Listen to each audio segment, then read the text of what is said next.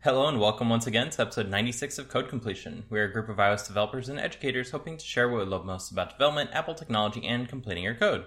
My name is Dimitri and I'll be your host once again for this episode, and I'm joined today by my fellow completionist, Spencer. Hey there. So depending on the team you join, your responsibilities can differ wildly, so we figured we could take a tour of different team sizes and experience levels to give you an idea of what to expect. Yeah, it was kind of an interesting, I guess, conversation that occurred in two separate places, kind of, completely independent of each other this week about kind of this kind of thing. There was a Slack message brought up in our Slack group that was talking about, something about like being in charge of a single button on Gmail and changing the color or something like that. And, a similar conversation happened at work when I went up to the office this week. So it kind of got us thinking, like, how, you as a developer kind of have your job, I guess, in writing, you know what I mean? Like, kind of in theory, your job is to write code and stuff, but then there's a lot of other things that happen depending on what kind of place you work at, or, are you an indie dev? Are you working at Facebook, right? That kind of thing will differ a lot. So I guess we'll probably just start off, I think, with the smallest kind of thing, like just being an indie dev, and then work our way to the larger things. So I'd say, of course, the first thing is you would be responsible for everything. And that's not to say like just all of the code, but all of everything, right? I mean, all of everything, right? that's the thing, is you're not just like, okay, I'm going to work on this app and, make it the best that I can make it. But also you're in charge of marketing the app. You're in charge of the finances for the app if you're making money off of it, which, not something I would want to do. But that's something that if you're interested in, like, yes, I want to make, I guess, a business around my app, you're dealing with finances, taxes, insurance, all of that kind of stuff that goes along with being a kind of your own, small business owner, basically. Which one-man army, right? Yeah, exactly. Personally, not something that I would prefer to do. Like, I have no business sense. I barely have enough financial sense to like be an adult. So, running a business and all that isn't appealing to me. But I know that's appealing to a lot of people. And just because I don't want to do that doesn't mean that you shouldn't. So there's, I guess there's a place for everyone. And I think indie dev is probably one of the hardest in a way, because you have to manage all of this stuff where if you're just like, I want to get into the code, maybe you don't have as much time to get into the code because you have to manage all of this stuff that goes around, not just writing an app, but kind of like owning the app, if that makes sense. Yeah, and like you just said, it's something that perhaps we as developers underestimate the burden of, because you can't just be an indie dev wanting to make an app. Like, that's not enough.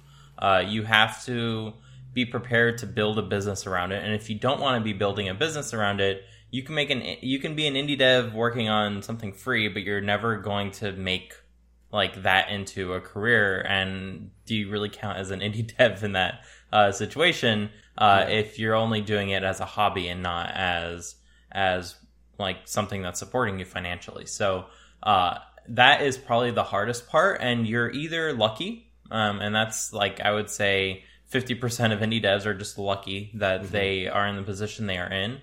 Or you have to put all the hard work in to make it successful, and that's where the rest of them are at. So if you see any indie dev that's still around, it's because they've been putting that hard work into it. And they might not be the only person. Like, they might have roped in their husbands or wives to be their partner on like making sure that the business as a whole does not deflate after a new OS version, or Apple stops like featuring you or whatnot. But it is hard work, and it's not necessarily work that you as an individual might enjoy, right? And I think that's the hardest like thing to swallow for anyone that's like trying to be indie, but then doesn't necessarily succeed with their first like app that they put out, and it's like, well, and like I put all this hard work into it. Why is it not worth anything? Like financially, in terms of what Apple is giving me back for having it be sold, and that's because you just need to continuously like work at the other parts of it, right? You need to develop the marketing. You need to develop the ability for you to make money, and sometimes that comes off as like sleazy ways of making money, right? And that's why those kind of tactics exist, is because they work, unfortunately. And it might not be ideal, and no one wants to necessarily say, oh, if you want to succeed, you need to do these different kinds of things, but that is the reality of things, until there are like different forces to push for change, right? Yeah, for sure. So I guess stepping out of that is you could enter some sort of partnership where maybe you are like the only developer, but you have someone, of course, taking a share of the revenue, but they are managing the marketing and the business or whatever.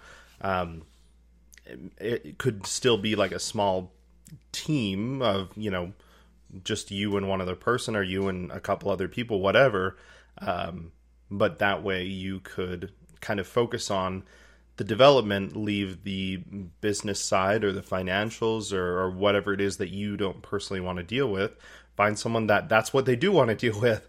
And then it ends up being this like very mutually beneficial relationship where you're both doing work that you like. It's not like soul sucking. Like for me, again, managing a business sounds soul sucking. I would never do it, but people thrive off of that stuff, just like we thrive off of writing code. So, and it would be soul sucking for them to write code. So make it mutually beneficial, and it becomes this, I think, perhaps much easier thing to maintain in the long run, potentially.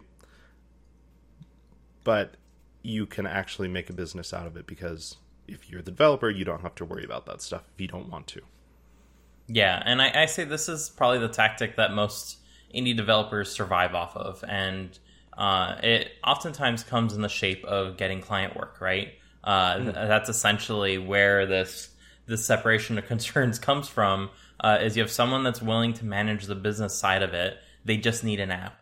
And just needing an app can still be a lot of work, right? I do want to underscore that it's not only the development that needs to happen, it's probably the product development that needs to happen, which means designs, figuring out the architecture, coordinating any APIs that might need to exist, potentially writing those APIs. So that is where a lot of responsibility still falls on your shoulders. And as someone's just starting out, it might be very overwhelming. But as someone with a lot of experience, you might be able to navigate that very easily, and therefore not necessarily need to survive off the typical 9-to-5 job, right? You can go ahead and get contract work, and if you get enough contract work, then you can be more free with the time available in your year to go ahead and do different things. Maybe not work like full time throughout the week.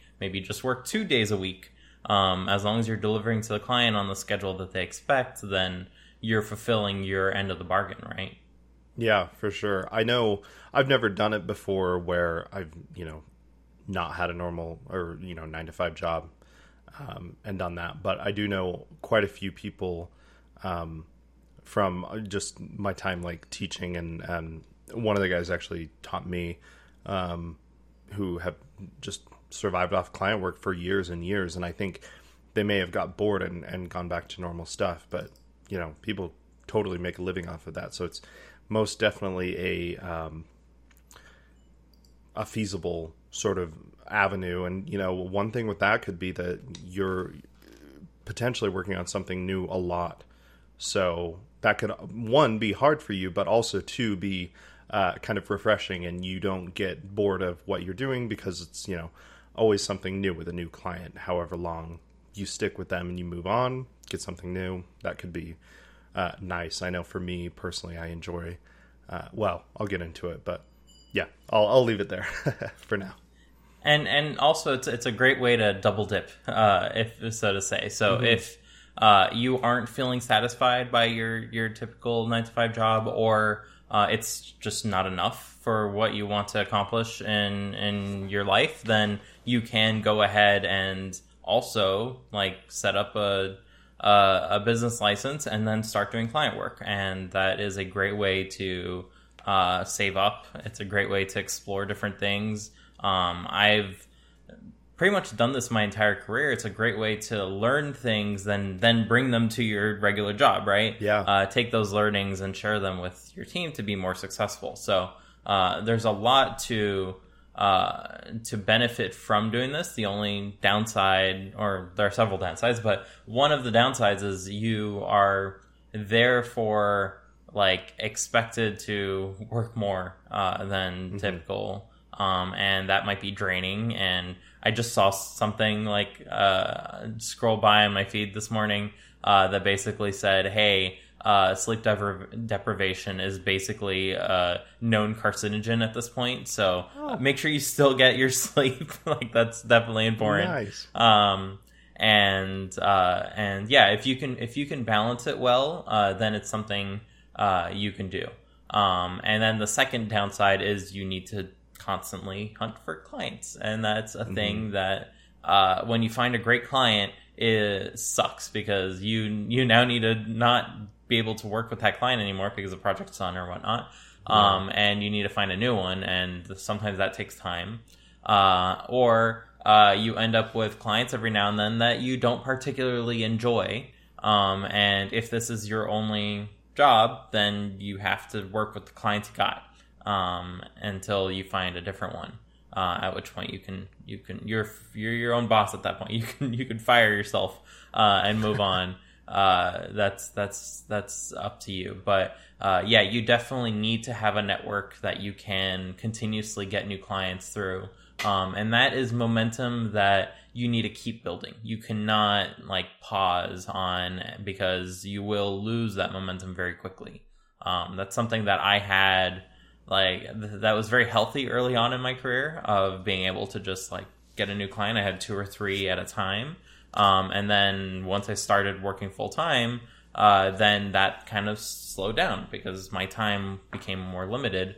And as a result of that, I stopped kind of growing that network. And therefore it became harder and harder to get new clients. So you just kind of have to be lucky, and have enough experience to convince someone that doesn't even know you, that you might be the person for the job. But you're also competing with tons of other people. So that's something to keep in mind.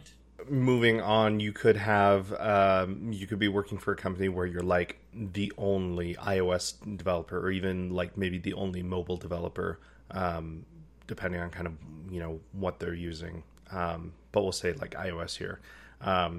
You could be working on some existing product, but if you're working on at a company, hopefully, I'd say they probably have like a design team, some API that you're already working with, and so you're just sort of in charge with integrating that. Like, I guess trying to think about like I don't know, a banking app or something where they've had a website for decades now, right? But maybe you come in and they're like, hey, we want a mobile app. They've very likely already got, some sort of API, like REST API for accessing all of that information. And so it's your job to kind of integrate that and stuff. But the scope of, I suppose, what you're doing is going to be a lot more broad because you're the only person. So it could be that you are working from scratch or not, but overall, your responsibilities are going to be a lot larger than if you were on a team, because you are managing everything as far as the app itself goes. So could be jumping around a lot. I mean, you'd be in charge of working on features, but also fixing bugs at the same time. I don't know, depending on the app, like we have people that come into support and we have to debug and see what's wrong with their project or whatever. So I suppose just like indie deving and being in some sort of partnership or doing client work, you're just in charge of a lot, kind of a wide range of things. Yeah, it's kind of like having a big client, right? Sure. They are a company that has many times more employees than you, the single person. But they don't necessarily want to have a full-time like iOS engineer on staff. They basically want to get the app done, or they do want to have a full-time iOS app on staff, and you're just going to be working on that app. Basically, they don't really need any more than that. The only things that I would go ahead and flag here is that you should expect to fight for platform considerations at this point. You are the subject matter expert, right? So that means that you need to go ahead and be there to say like, hey, it would be great if like you wanted that hamburger menu, but maybe we consider a tab bar because that's more expected by iOS users. And that would lead to a better experience. And then you would be expected to show like, hey, this is with the hamburger menu. It takes 17 taps to get to this thing. Or here's with the tab bar. These are the 5 most common things. Everything is kind of organized around that. And that's just like one silly example, but you can think of all others of like how the UI looks. We want our UI to match our web experience because our users might be confused. And it's like, no one's going to be confused. They know how iOS apps look and feel. Exactly. And you need to argue that fact, and that is an uphill battle. So that's just like one thing that I think anyone who is in this position, just be prepared for. Like, you are the one-man army once again, but just for the iOS portion. So they might expect you to follow all sorts of conventions that exist. And their design team might be like, hey, we thought up a really cool mobile design and it looks nothing like what an iOS app should look like. And that's just because they don't have any experience like making iOS apps. So you're going to need to work with them to convince them, maybe introduce them to the HIG, maybe introduce them to other great looking iOS apps and trying to shift the conversation. But it is something that you need to work at, and certainly does not come for free. So that's something that is something that you need to build over time. It's a lot easier if you are trusted.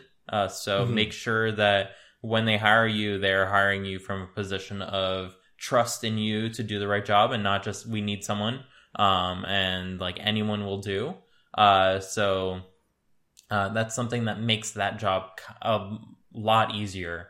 And also, like, as the app becomes more successful, expect to need to grow the team around you, because that's something that very often happens. Is if you do a good job, your app is going to be successful, especially in the presence of entire teams of marketing and it's like an established product and stuff like that. It's a lot easier to succeed than when you're all on your own. And at that point, just be prepared to need to expand things further. So this is something that I would say all experience levels can probably like do well in, because you will grow into that role quite rapidly as responsibilities are thrust upon you. But at the same time, like, do be prepared to be a little bit overwhelmed at times, because like all the expectations are going to fall on you because you are that subject matter expert, as I said. Yeah, that reminds me of a conversation I had, or I just was kind of around at my first job, or maybe it was when I was there as a student, which was just talking about, you know, if you have in the hypothetical situation that you have a bunch of job offers from different size companies, you know, where should you go type of thing in general. And there, you know, was conversation about, like you said, since you're responsible for everything and having responsibilities thrust upon you, you'd grow very quickly. And then there was also the idea that if you are, you know, you're the only developer, so you're the junior, the mid, the senior, you're doing everything essentially, then there's no one there to mentor you, which would be potentially hard as well. And so I think either way you'd have growing and learning opportunities. But, you know, just coming from where I am now, being thrust into a code base, there's no way I could, you know, effectively parse what's going on and figure everything out. just at my level, without having other subject matter experts that are much more senior to me and that know, what's going on. So from my perspective, and this is just me speaking, not, I'm not giving like absolute advice or anything, but I would say that would be scary for me coming in as like a junior or something. If you're brand new to this, you come in and you're like, yeah, I'll take over the entire code base. That seems like a lot. Like, I wouldn't want to be in that situation personally. Maybe you do, and that's great. But having someone to be sort of a mentor, or at least someone that is more knowledgeable about the code base, has been great for me, because it's someone that I can say, I don't understand what this code is doing, or, where do I even look for this thing? This app is so huge. I don't even know what is what. That for me has been super nice. So, yeah. What you don't know can't hurt you at the same time, right? Sure. So if you on your own time can build an app, like not necessarily market it successfully, I'm not talking about that. But if you, from a technical point of view, can go to Xcode, new project, and then from there build a complete app, then you're more or less ready for this kind of role. Like, you can go ahead and do it. You can make tons of mistakes that you'll realize 2 years down the line. That was not a great decision on my past self. And then you'll need to like learn how to navigate that. But sure, as we said, it's by making those mistakes and learning how to navigate them that you learn, one, how not to make them in the future, but two, how to solve different kinds of problems that may come up. For instance, if you join a team and they basically say, we don't have an app yet, we need you to make our app. Mm-hmm. Great. If you join a team and they say, well, the previous guy died in a bus crash, and we need Truck-kun isekai'd him, then you need to go ahead and like take up this code base, and that person may or may not have had the best coding practices in the world. Mm-hmm. Then you need to take up that mantle. And if you have no experience navigating other people's code, that can be very, very difficult. So if you are relatively new to app development and you are interviewing for a role like this, definitely ask, like, hey, what's the state of the code base? Is it is the previous developer still around to like ask questions from?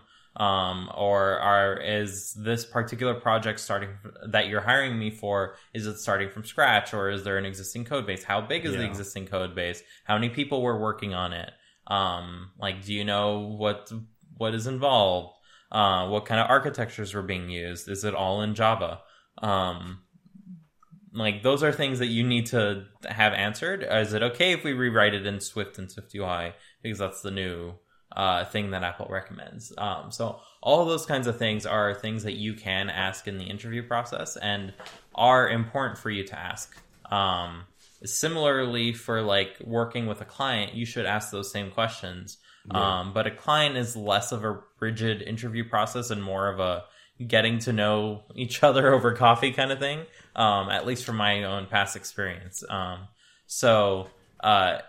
It definitely feels very different, but for this kind of role, it's typically a larger company that's hiring you, and therefore there are existing practices. They're going to probably try some weird whiteboard question to like try and vet what you may or may not know, because like they don't know what iOS development is. You're the first one, or you're the only one, depending on like what the state of the project is. So it definitely is like a mixed bag, kind of like with clients. You can either get a good one that trusts you a lot and gives you like full reign to do what you need to do to make it successful, or you can get one that's like constantly trying to put roadblocks in your way and going to make your life miserable as a result of that. So it's up to you to vet that while you are interviewing for that role. Now we can dive into like where I'm at now, which is like working on a small mobile team. And I'm not sure what you would define as small, but maybe like less than what? Less than 15 developers, okay. I would say counts as small. Okay. There are, let's see, 6 of us, 7. Yeah. So, yeah, I mean, I know I'm definitely in a small mobile team. I didn't really know where it caps out at. But it's been an interesting and very good experience just being on. I've only been on one team, so I can only speak for where I'm at now. But it's been interesting, just the dynamic where we've got a couple like obviously senior level. Like my boss is also the co-founder of the company, and he's the one that wrote the app originally from scratch and everything. And then we've got Andrew Madsen, who's doing a bunch of like low level audio processing stuff, doing stuff with metal and stuff. And I jumped in and I kind of joined the team working on like just getting to know the code base was basically my whole thing, where nothing I was working on was like hyper important, but it was just like, hey, work on some Swift conversions because we want to use Swift a lot more. And, in these different parts of the code base, so I could get to know like what are the common classes and data types within the app, to just get a sense of the architecture of the app. And that lasted, I don't know, three or 4 months maybe, where that was all I was doing. And by the end, it got pretty boring because I wasn't really doing anything except for looking at Objective-C and turning it into Swift. So I was happy to get out of that. But it did definitely do its job of getting me sort of used to navigating the code base, where things were. So in that sense, it was pretty nice. I'd say I don't know.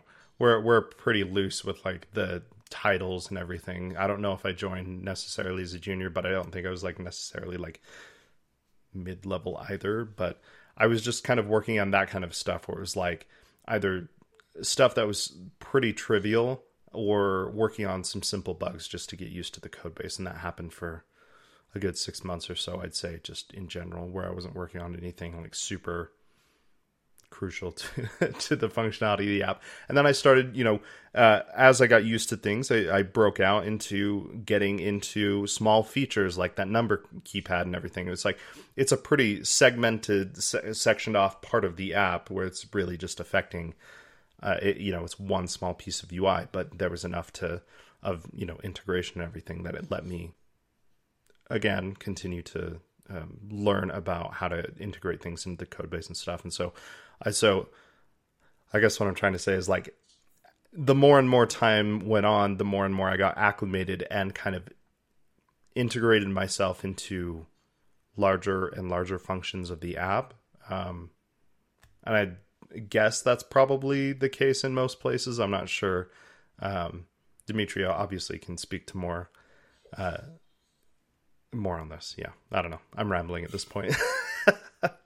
Yeah, I would say this is probably the type of situation where there's the most freedom, right? I would definitely say, as if you are a junior, this is the best kind of team to join because, one, there are plenty of people there that are probably willing to help you. Like working on a small team is generally the most easygoing kind of team that you can get.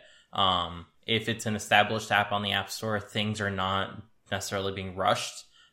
Things are already kind of at a good pace. So therefore, you are most likely being hired to not necessarily speed up the development of the app, but to help maintain it and help it be healthy over time as developers either come and join the team, or join and leave the team. Like the goal is not to grow it to 15 million people. It's to keep it at a reasonable size, and just make forward progress. As you said, like oftentimes jumping into a code base you don't know, like you need to start somewhere, whether it's converting a bunch of Objective-C code to Swift, which like if you haven't been looking at Objective-C code, it's still really common. And you should still expect to run into it. Whether you like it or not. You'll probably not be writing new Objective-C code, but you should definitely be comfortable reading it and comfortable understanding what it does. So that is one aspect that you should expect to like run into. Another thing that I've typically like suggested to people is if you don't know where to start and they don't know where to start you either, maybe pick an area of the code and start documenting it. chances are there's no documentation anywhere. And no team would be not happy with the new person adding some documentation in, because one, you get to learn about the code base by trial and error, which is basically how we program anyways. So it's like poking around the black box, and it's like writing about how that black box works. So if there's a thing that you didn't necessarily understand and then you're starting to understand and you add documentation all over the place, that is always welcome. And it lets people correct you when you try to push it in, because someone will say, this is not quite how this works. Maybe reword it to this. And then you learned, right? That is an opportunity to really understand things. If you were going to be doing that documentation writing process, that would be a great kind of reason and excuse to say, hey, person who wrote this thing that I'm documenting, can I pick your brain and make sure that things are what they are and I understand this correctly, and maybe just form a bit of a relationship, friendship with them where, hopefully they are nice and they'll let you, pester them for the sake of making sure that the documentation is correct and complete.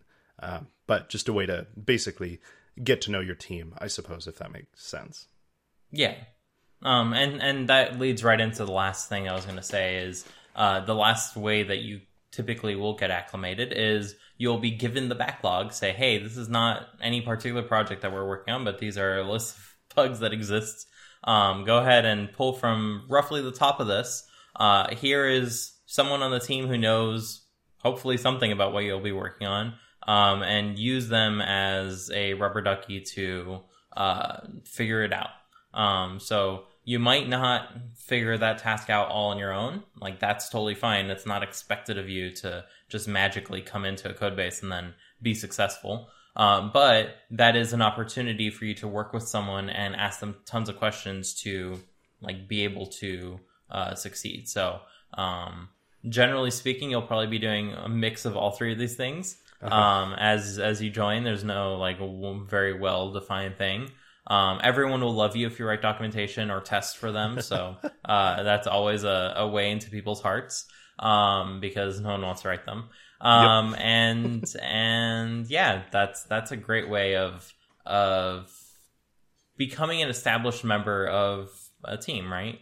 And then once you are an established member, your role typically changes. Like, you are now in charge of making sure the backlog is well groomed, making sure that tickets are filed, making sure that new projects are suggested. And depending on your level of experience, you can work on all sorts of different things at this point. If you want to learn about hypothetical audio processing, then you can go and poke that person that's always doing that. And if they're friendly enough to let you take up some of those tickets that are way over your head and have them help you through them, then you can go ahead and learn about that process as well if you're interested in it.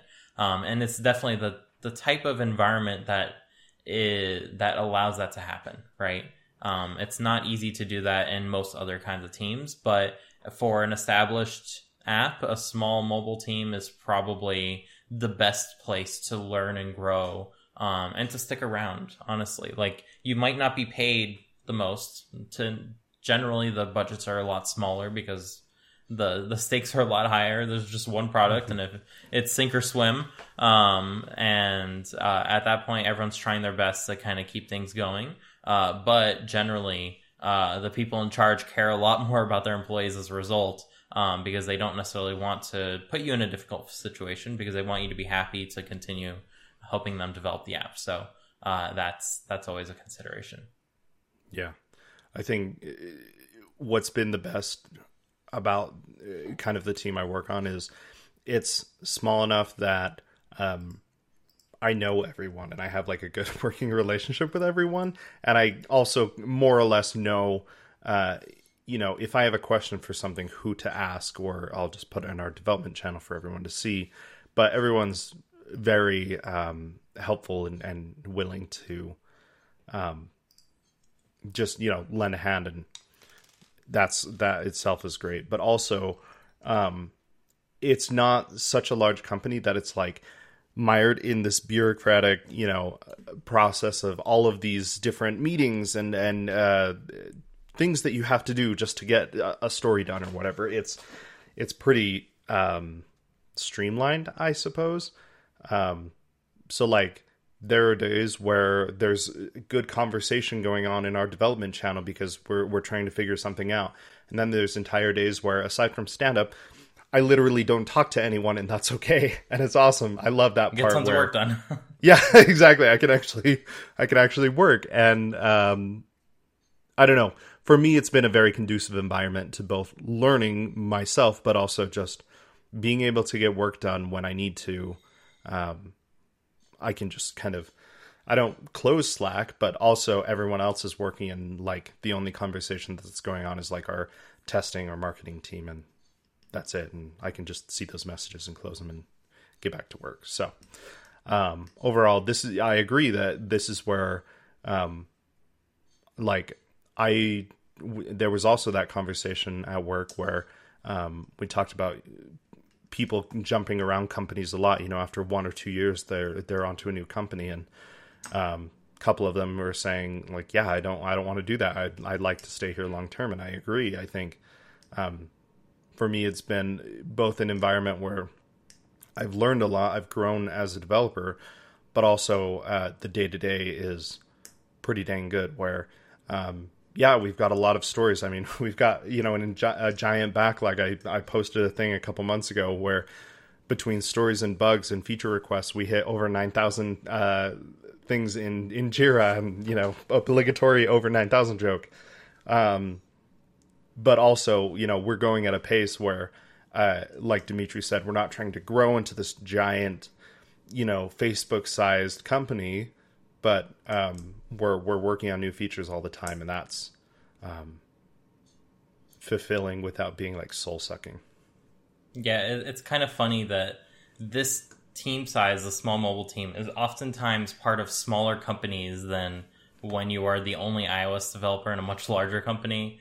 Or part of a much larger company, also part of a team of 100 engineers, all working on like various different components rather than individual products. So it's very much that sweet spot, and it can very easily like tip in either direction depending on how things go. If money gets tight, it goes back to being that one developer. If money becomes abundant, then sometimes people think, oh, we need to hire more and we'll go faster. Do you need to go faster? Maybe, maybe not. That's a business decision that people oftentimes get blinded by because there's money that's doing the speaking for them, meaning investor money. So that's just something to consider. But for the most part, it tends to be the most stable because it kind of hits that well, right? That gravity well, where things are just perfect. And you don't need to necessarily change things to be happy with it. There's one kind of like difference or nuance here that I do want to point out. If you're part of a small mobile team on kind of a startup rather than an established app, and I want to like preface the difference here is that there's a small business kind of idea where you just have a handful of people as employees working on something. And then there's the startup mentality. And the startup mentality is there's no product yet. You are working on something. The money is coming not from your product. It's coming from investors. And therefore, that's going to lead things over time. That's not necessarily bad, but it is different in a key way in that you might not have as much freedom to just sit and learn and not necessarily rush to finish things in that environment. So do acknowledge that if you're joining a startup, you are probably expected to move fast and lean and take shortcuts and maybe not write the best code in the effort of getting the product out first. After that, as I said, it can tip in any of the three directions. It can downsize, it can stay the same, or it can upsize, at which point you may want to move on. So the vast majority of people that I've seen that hop around are either like contractors, because a contract only typically lasts a short period of time, or the team just changed so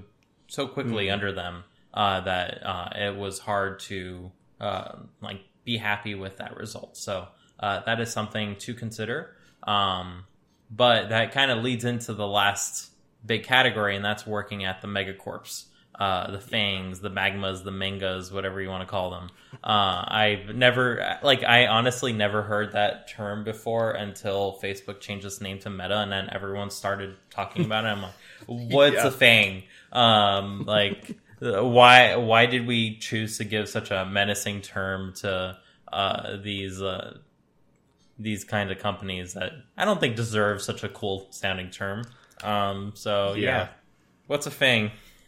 Yeah, it sounds like some like evil league of companies or something. Yeah, like like a big old mega tech corporation like Facebook or Apple or whatever. Just completely different, I suppose. Just don't. No. Yeah, not even once. No, it's just completely different. Where instead of like being in charge of, a section of the app, or maybe the entire app, depending on the company size you're working on. Like I mentioned earlier, one of the things was like having an entire team to be in charge of like the compose button in Gmail and changing its color by, like changing the hex color or something, and that taking weeks and weeks or something, where it's kind of a joke, but like honestly, you probably would be in charge of a relatively small part of whatever app you're working on, right? Which is just like a really weird thing to me. But then I think that introduces all of these, and again, I'm speaking here as like not anyone that's actually worked there, but I would assume that there's so much overhead of if you're working on a team, but that's just one team of the entire, engineering team over team, I don't know, then communication would be hard. Making sure that you're not stepping on other people's toes would be hard, and it just seems like exponentially more work of like this, again, like bureaucratic process just to get anything done, to decide what does my hex color need to be, instead of going to a design team. There's like, I just imagine this 15 person developer team trying to all decide on what the color should be, and maybe that's not actually how it is, but seems like there's a little bit more overhead there. I don't know. I'm sure Dimitri can shed some light. I just want to acknowledge the fact that if you want to work at Google, like you don't even know you're going to be working on this yet, but say they're essentially hiring someone to add to this compose button group that has like 290 people or whatever. I'm sure it's not that bad. I'm sure there's like everyone's working on, one person's the compose button, one person's the inbox button. Like I'm sure it's a little different, but just imagine for a moment. Still, you go through a 1 week interview process where they essentially ask you, one train leaves from this station at 50 miles per hour, one train leaves from that station at X miles per hour, solve on a whiteboard for Y. Like that is essentially what you go through, like for a whole week of your life. And then the destination is, the design team thought that this compose button should be a slightly different color. Can you change it? And it doesn't even ship for like months. Like that is essentially the kind of work that you'll be doing. And that's also the kind of work that most people that are just getting into the industry, they're like, oh yeah, I'm going to go work at Facebook or Google or Uber, like one of these big tech companies, because they pay well, right? They pay you well to like do nothing, die a little inside working on these things. Like I have not heard a single good thing from people working at Google, like ever. Like maybe they exist. There's surely tons of people that work at Google for a long time, but unfortunately, all you ever hear about are people that leave the company and be like, yeah, like, I was working on stuff, and at first it was great. Like, we were encouraged to do all sorts of things, but then the perverse incentives started to come in with performance reviews, and it's like, well, what am I really working on at the end of the day? And, like, you have to realize that a lot of these big tech companies, like, you're not working on the product. You're not working on something the customers see. You are working on something the users see. And that's a very different, like, endpoint for what you're working on. Like, if you're working on something the customer sees, what you're doing is very important to the company, and therefore the decisions you make are very valuable. Gmail is not a product that Google sells. Gmail is a way for them to get product for their actual clients, which are advertisers. Like that, the product is the users. And unfortunately, that's what Google's selling to advertisers. They're selling not the data from the users, but a way for advertisers to reach those users, which is at the end of the day, like, what their product is. So you are not working when you work at Gmail on something that is, at the end of the day, important, nor necessarily something that's going to be, like, very well executed as in terms of, like, a project. And it matters more to build a tool that's going to help you get more product, which is, as we just discussed, users. And that's what you're doing. You're building a developer tool. And it's a much nicer looking developer tool, depending on who you ask.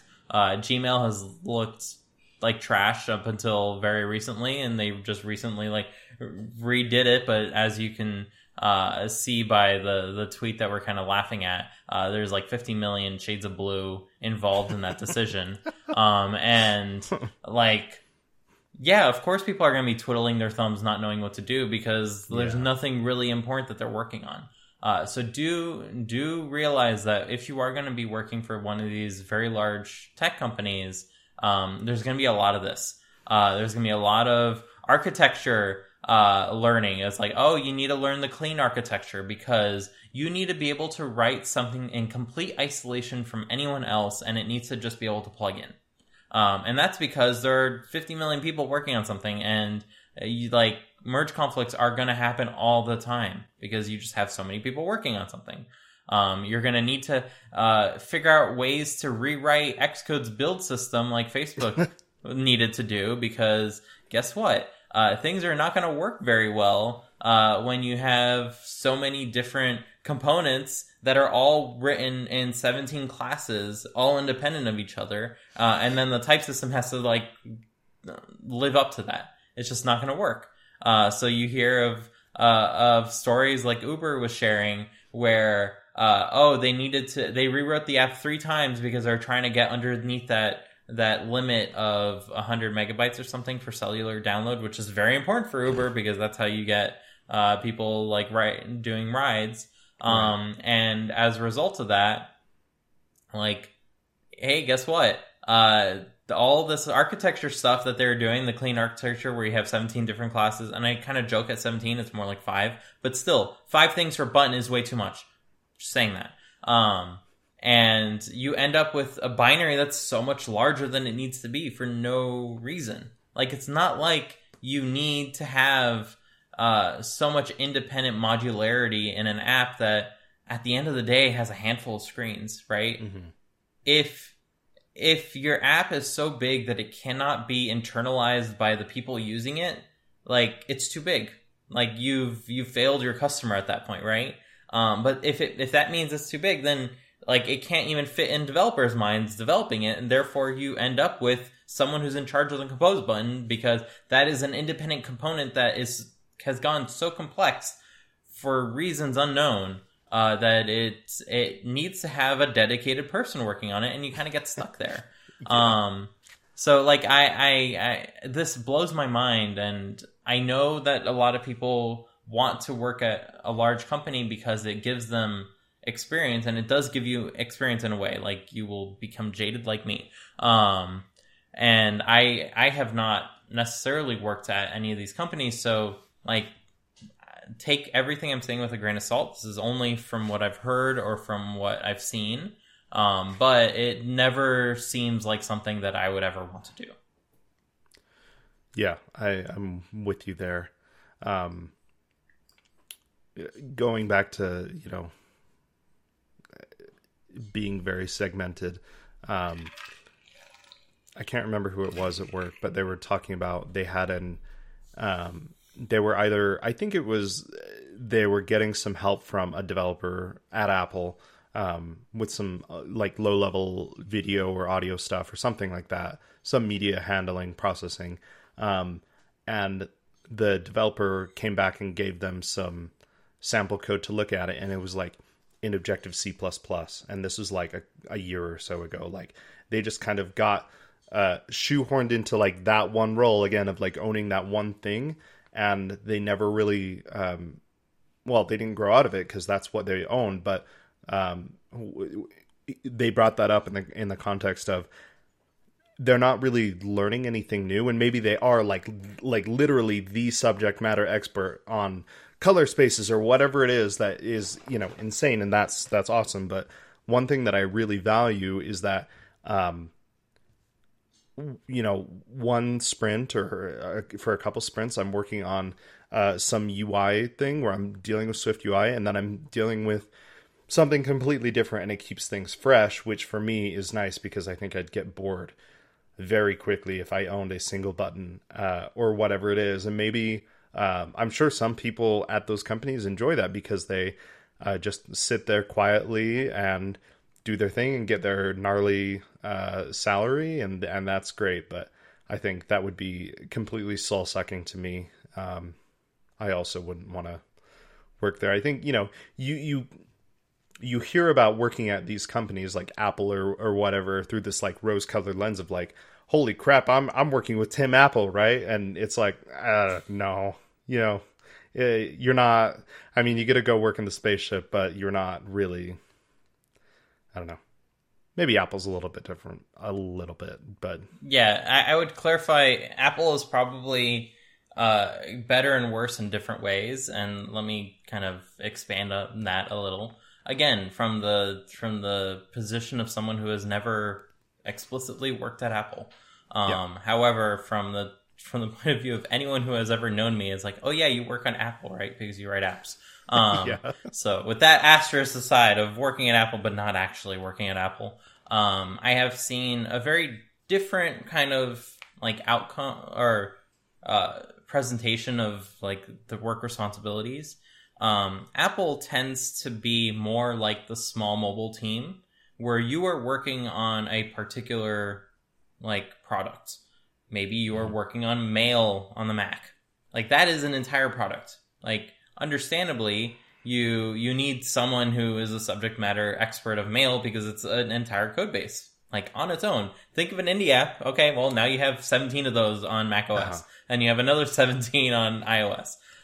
So what Apple does is they have small teams of a handful of people, like probably around 5 max or so I've heard. I'm sure there are some that are bigger, some that are smaller, where that team is they're the only ones working on that thing. Sure. And as a result, it might seem like they get stuck. Like, hey, I'm stuck on Mail for 5 years and I want to move on. And at Apple, it's easy to kind of jump to different teams via the internal like interview process, if you will. Like a different team might be looking for someone to join them, and you might be interested in checking that out. So you go ahead and apply for that role, and then essentially, what's that called? Graduate from Mail to Calendar or whatnot. Sure. And it's a different product, so you get to work on something new. So that is a thing at Apple that's not typically a thing. I think I've heard that this is the case at on the Instagram group as well. Like Instagram is one app, but there are different big parts of it. There's stories as a whole. There's the feed, and therefore that's essentially like a mini app in an app, kind of like an app in an OS is an app of the OS. But at Apple, you generally will be working on a small team that you get close to on one thing in particular. For instance, UIKit is not necessarily 1,000 people working on UIKit. There's a handful of people working on different components. Like text might be its separate group, but UIKit controls, that's like 3 people. And of course, it might changes over time, of course. But it's not a huge, ginormous team that's all working on it. It is going to be an Objective-C. So like giant asterisk there if you are joining that. But Apple tends to be a lot better in that case, in that situation. So they work like a small company would, working on individual products, making sure that they are as good as they can be, and hopefully don't rush to release them like they did with the system preferences on Ventura, which seems like they could have started this 2 years ago and then like had a great looking system preferences now, where it seems like they started it right before DubDub, and we're like, let's go with this, and they're like, oh, are you sure? And yeah, it's happening. So more on that later, but it is definitely something that is better at Apple than other big tech companies. However, the expectations are also different than a small company, meaning you are kind of expected to work long hours to get the things done. And you are expected to work in San Francisco or San Jose area, or one of their like specialized satellite cities for individual projects. So that is not necessarily going to be as freeing as like working remote, or necessarily having time with your family afterwards, or being able to talk to them about anything you're working on. So there's a lot of different trade-offs that come with the job that you should be aware of. So if there was any company out of these big tech ones that I would ever want to work for, it would probably be Apple. And I never want to work for Apple because I don't necessarily want to be working overtime when like salaried employees are exempt from overtime. Like this is something that you may not realize getting into development, but you do not get overtime necessarily. If you're a part-time employee, not salaried, part-time, you do get overtime. And generally interns are like fall under this classification. So you might start working at Apple making a ton of money and then make suddenly less money once you get a proper job offer, because you are jumping from working the required 90 hours a week to 40, but then you're still working 60 because like you're expected to be there because everyone else on the team is there, and why aren't you there? And it's like you're setting a bad example for the rest of the team. So yeah, I'm not a fan of that, as you can probably tell by the way that I describe it. I'm sure it's a lot better on some teams than it is on others, and I've probably only heard the worst situations. I've heard excellent things from other teams as well. Like I have a lot of friends that have been at Apple for the better part of a decade or more, and they're very happy there. And that's something that is hard to say for a lot of people working anywhere. Like, to be happy working somewhere for more than 10 years, that means that you really do enjoy what you're working on, right? And that's something that should definitely be considered. Like, if you want to be working on something that literally matters to a billion people, like, yeah, that's something that you'll be able to do. Just be aware that it's not something that you'll necessarily it might be a case of Prop 65 in California, where like overwork is known to say to California to cause cancer, because apparently it is. I don't know. I just saw that in the feed this morning, so don't quote me on that. But you might need some extra sleep that you might not be able to get working at a company like this. So with all that said and done, if you really want to do it, go for it, because we can't stop you.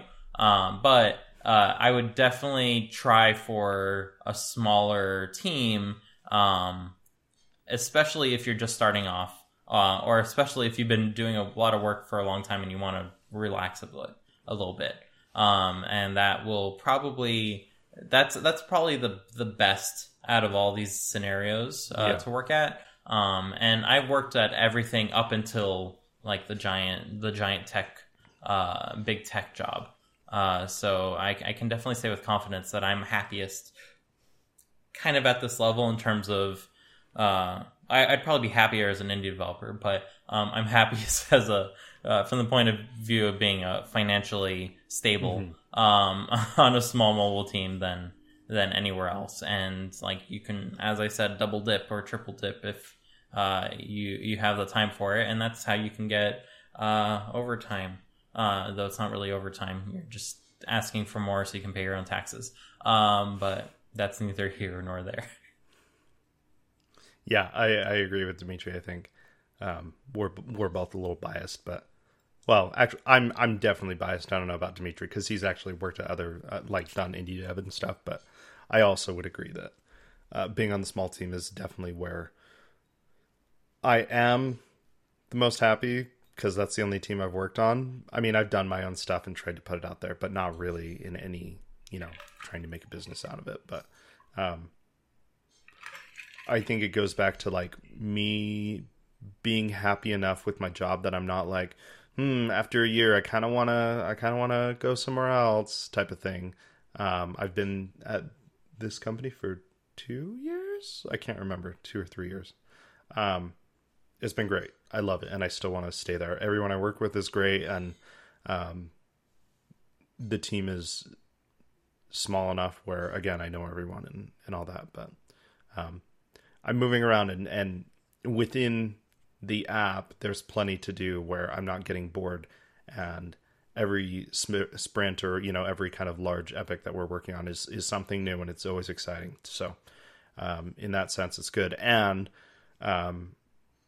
the company I work for is also super all about, no overtime, like just 40 hours, like that's it. Have your weekend, it's like a very healthy, what do they call that? Work-life management, or work-life balance. So in that sense, that's also great because I'm not worrying about work on the weekend or anything. So, I think, and I think sort of the best of both worlds. Yeah, I think that's the magic of it being a business and not a startup. Because if the business is wildly successful, you don't need to speed things up. You just have a wildly successful business at its current pace, right? So that's something that definitely works to everyone's advantage, both as an employee and both as the owner of the company, because you get to pad yourself very well. And if things are less successful, then you can manage it at that point. I've seen many developers kind of give up what they have to keep their team going. Because like oftentimes you need to live through a rough patch to get through the other side of it. And like that needs to come from somewhere. So, the best people to kind of do that are the ones that have been in your situation before, and they kind of understand it at all levels. So that's kind of where we are both coming from, I think, in terms of seeing this as kind of the best situation to be in, because it tends to be have a bit more empathy than most other situations. Like a client doesn't really care about you, if you're doing contracting work, but like if you see a small software company, then they tend to care about their employees a lot more, because they were in that same exact position not too long ago, and they just happened to more or less get lucky, right? And to that extent, I would encourage everyone to try out indie development in your spare time. Like, you're already working, right? So that means you can't necessarily take any time off. So in the extra hours of the day that's already been spent working, you can go ahead and try to build something on your own. And either A, you won't succeed, but you'll learn from it. Or B, you'll get lucky, and maybe you can go ahead and keep that going separately without putting too much effort into it. And that's something that only comes around if you try, right? Yeah. Only the people that try a lot are ultimately lucky, because they give themselves lots of opportunities for random chance to succeed in their favor. And that's all there is to it, right? This week's episode of Code Completion is brought to you by Weekly Swift Exercises. Learning Swift, there's no substitute for practicing. There's literally dozens of people Fernando's mentored through different programs, and he's seen it time and time again. After you learn the basics of programming, you slow down because learning through experience is demanding and painful. Increasing your confidence is key, and there's an easy way to do it: practice. Fernando's weekly exercises help you practice concepts like closures and protocols while implementing actual features like dark mode. It's free to join. Besides the exercises, Fernando sends 1 or 2 articles about learning Swift. Some are technical in nature, but most of them will help you in your career by teaching you things like best practices, working as a team, or getting you ready for your first job.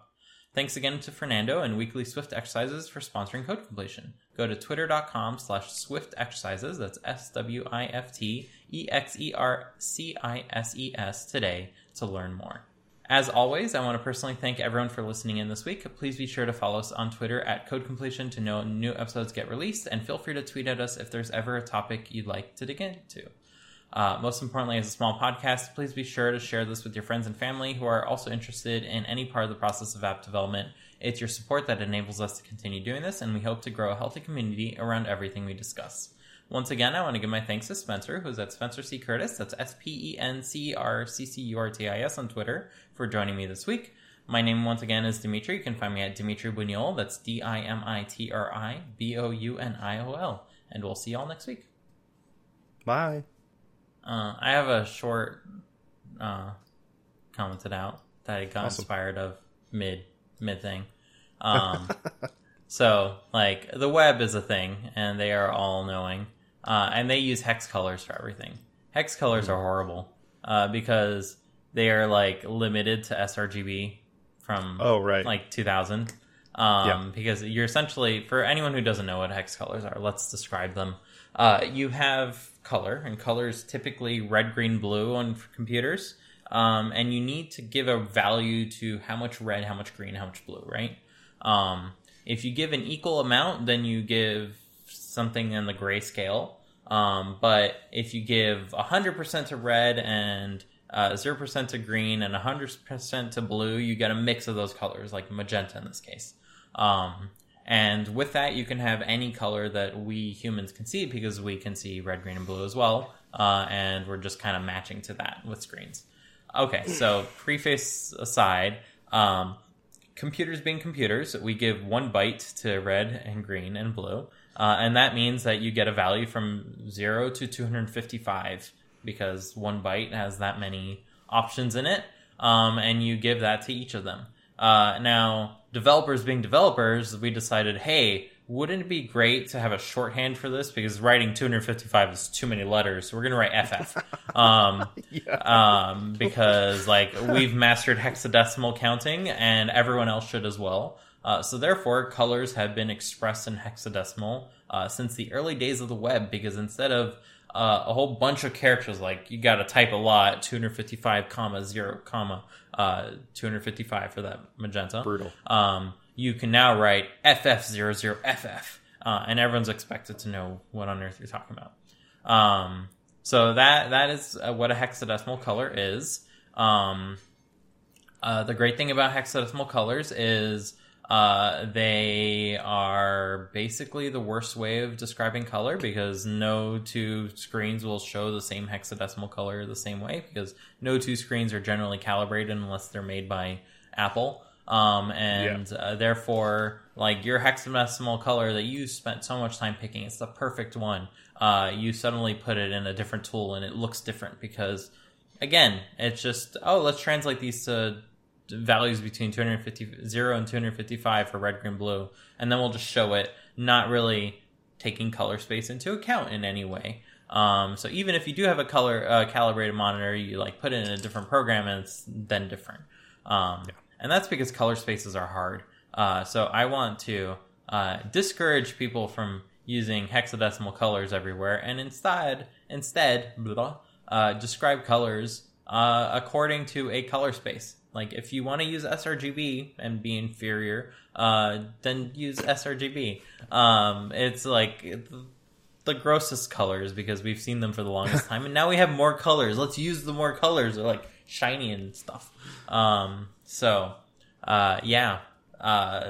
Like, I want to encourage everyone, don't be limited to sRGB. You're probably seeing this video, and this orange is probably like orange, right? But it's extra orange to my eyes, and it can be extra orange to your eyes too, if the people who work on making sure everything gets translated correctly, which is very hard, it turns out, can get the orange to display correctly on your screen just as well as it displays in front of my eyeballs.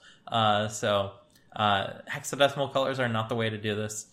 because they don't specify color space in any capacity. And if you really don't want to bother specifying color spaces, you should use something like lab colors or LCH colors, because those are color space independent. They can describe any color you want. You just need to have a value that represents it. And that value, unfortunately, is not bounded in any way. It can be negative, it can be positive, it can be over 100, it can be 7,000 if you want. It can be over 9,000. But you have, as long as your monitor can display that color, then it will happily display it. Give lab colors or LCH colors a try. They work a lot better too. Like, have you ever noticed that green is way brighter than blue? And you're like, what's up? I have 0, 255, 0. That's my green. And if I want the brightest blue possible, it's 0, 0, 255, and that blue looks dark and disappointing. And that's because our eyes suck at looking at blues. But that's okay, because what you can do is specify a luminance value or a lightness value. And instead of hue value, lightness, brightness, whatever, HSB, that broken color space, like, ignore that one. Use LCH. LCH is awesome because it will go ahead and equalize brightness values across all hues. And therefore, like, if you want a blue the same like brightness as a green, you're not going to succeed because we can't see blues like that. But if you want a green the same brightness as the blue, that's going to be very easy to achieve. You just change the hue. So this tirade aside, that kind of sounds like a poem. I'm just going to stop there. Don't use hex values for colors. That's fair.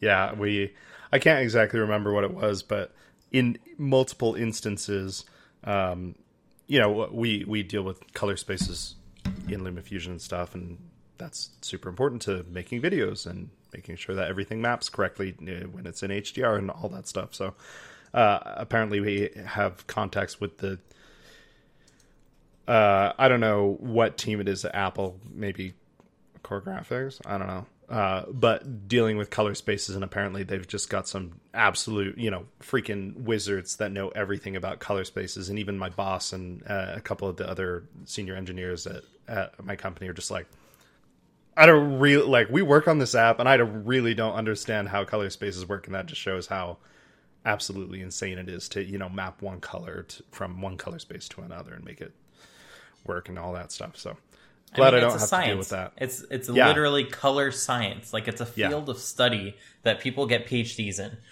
So that's crazy. I don't expect anyone to be a master at this. I just expect people to stop using hex values and just specify hey, I want this color. It's in this color space. You have to have both of those pieces of information. Otherwise, none of it makes sense. Apple is at fault for making confusing APIs in the past with their calibrated and display and device and not really specifying which one you should ever use for which situation. And that's on them. But they are also one of the few companies that pioneer color and therefore care about it a lot more. So then you end up with True Tone, which a lot of people are like, True Tone is gross, but guess what? True Tone makes white look white because the ways our eyes work are broken and we constantly adjust. Ever go skiing and put ski goggles on and everything turns pink? And then 5 minutes later, everything's white. And then you take them off and everything turns blue. And that's what's going on? Because eyes are stupid. And computers have to keep up with those stupid eyes. So, yeah. Yep. Color is hard. And you are making it harder for everyone else by using hex values, because you're like, oh yes, my brand colors are hex value EX, or that's not a hex value, E5 2BF7. That is my preferred hex value for my brand. And as a result, your brand is going to look different on every single thing possible because you gave me an inadequate hex value that, based on your PDF alone, is not even showing up properly. So kudos to you for using your hex value wrong in front of on the same PDF that you presented on. That's great. And you've proven the point that hex values suck. So don't use them. Yep.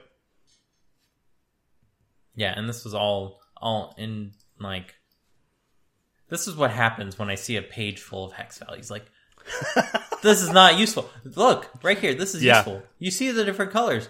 unuseful information, useful information, unuseful information. Yeah. So I mean, I think part of it's like it's propagated by web developers, right? Because like in CSS or whatever, you're using hex codes. I think you probably could use like RGB values, but like every time I've seen like CSS, it's just in hex, right? Every time I've written CSS, thank you very much, Spencer, it's been in RGBA. Okay, I'm sorry. Darn values, because like this is impossible. Look, no, you're like the outlier. You're the outlier, though. I'd assume that like if you go on any web tutorial website or whatever, they're just going to be like, yeah, specify it in hex, like it's all good. So and then it gets propagated. So that's what I'm saying. I'm not saying you, Dimitri. I wasn't attacking you. I was just attacking everyone else. Cool. By the way, there's an excellent tool called Color Sync Utility, which everyone should play around with. Because, I guess I have a whole bunch of profiles open. Let me find the normal thing. New window? Is it even going to show it? So if you are watching on nothing, if you're watching live, you get to see this. If you're not watching live, you should watch live. We usually stream on Sundays, or record, I should say, not stream. But yeah, you can go ahead and poke around in here, and profiles will have them. You look at these cool graphs. These graphs are cool. And you can go ahead and say like, yeah, I want to hold for comparison and compare this to sRGB, and look how tiny sRGB is. Yeah, it doesn't even match up to 1998 version of Adobe RGB. Like Adobe in 1998 was way ahead. Most of these are invented a very long time ago, so it's like don't use the year as anything real. I think the newest one is like Rec 2020 is probably the newest, fanciest thing, and this is like every color that we could possibly see that's been represented. But yeah, like look at the cool graphs. And the coolest part of this is you can go to this calculator tab, and you can put in sRGB values. Like let's go ahead and put our magenta in. So you see magenta. And then we can go ahead and say, like, I want to see this in display P3, which is what your monitor can probably display. And look how inadequate this magenta is. It doesn't even, like, push up against the values. You can go more red, more blue, less green. And now it's a brighter magenta that you can't see because color science is hard. And, like, we didn't figure out the part where that's streamable. But I can see it. This is a brighter magenta than this magenta. I was going to say it looks the exact same to me, but I know. So yeah. And then you have other color spaces here that you can play around with. Lab is the coolest one. But Lab on its own kind of is hard to deal with. Because it's like not the greatest color space after all. But LCH is a cool color space, and it's basically been invented for the web, so you should go check that out. It basically has hue, which is kind of like everyone understands hue. You just change it. And then it has chroma, how bright something is. And then it has lightness. And that's how like white or black it is. And that's it. That's the whole shebang. So yeah.